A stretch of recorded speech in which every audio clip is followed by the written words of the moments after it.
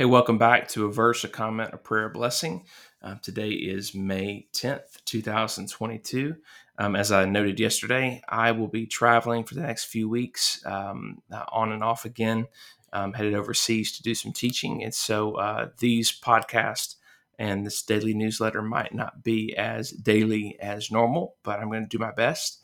You may also have noted that the email name has changed from Knowing God Through His Word to a passion for His Word. I think that better captures what we're doing with these daily devotionals, trying to cultivate a passion for God's Word. And as we cultivate a passion for God's Word, we're growing in our knowledge of Him.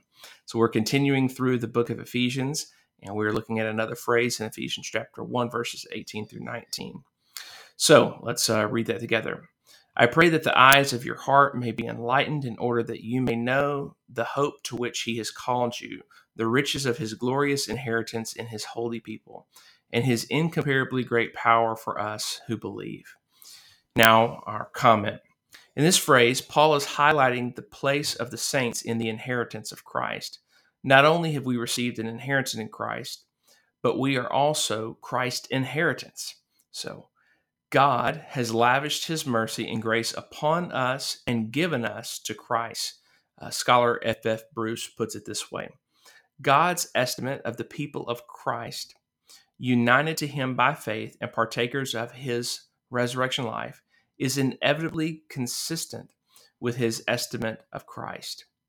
Paul prays here that his readers may appreciate the value which God places on them, His plan to accomplish His eternal purpose through them as the first fruits of the reconciled universe of the future, in order that their lives may be keeping with this high calling, and that they may accept in grateful humility the grace and glory thus lavished on them.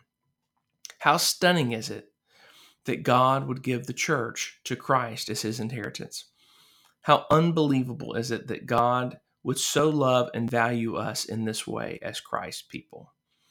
Now, our prayer. Oh God, what an unspeakable privilege it is to be regarded as the inheritance of Christ. Grant us to remember what Christ has accomplished for us and our salvation. Let us not forget that we belong to Him.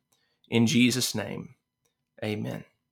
Now, our blessing, another blessing from the book of Ephesians.